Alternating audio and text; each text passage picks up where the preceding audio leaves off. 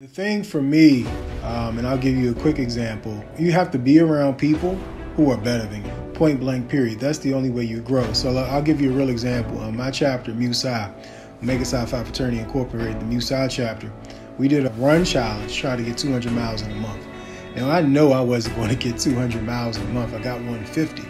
But in that, two things happened. One, I developed a sort of a like for running. And then secondly, because I saw so many people running faster than me, longer than me, I naturally wanted to up my game. And so I'm not the fastest and I don't run the longest, but I run faster and longer than I did when I started running. And so just by simply being a group of people who are a lot faster and run a lot further than I did made me a stronger runner. And so that spills over into other parts of your life too.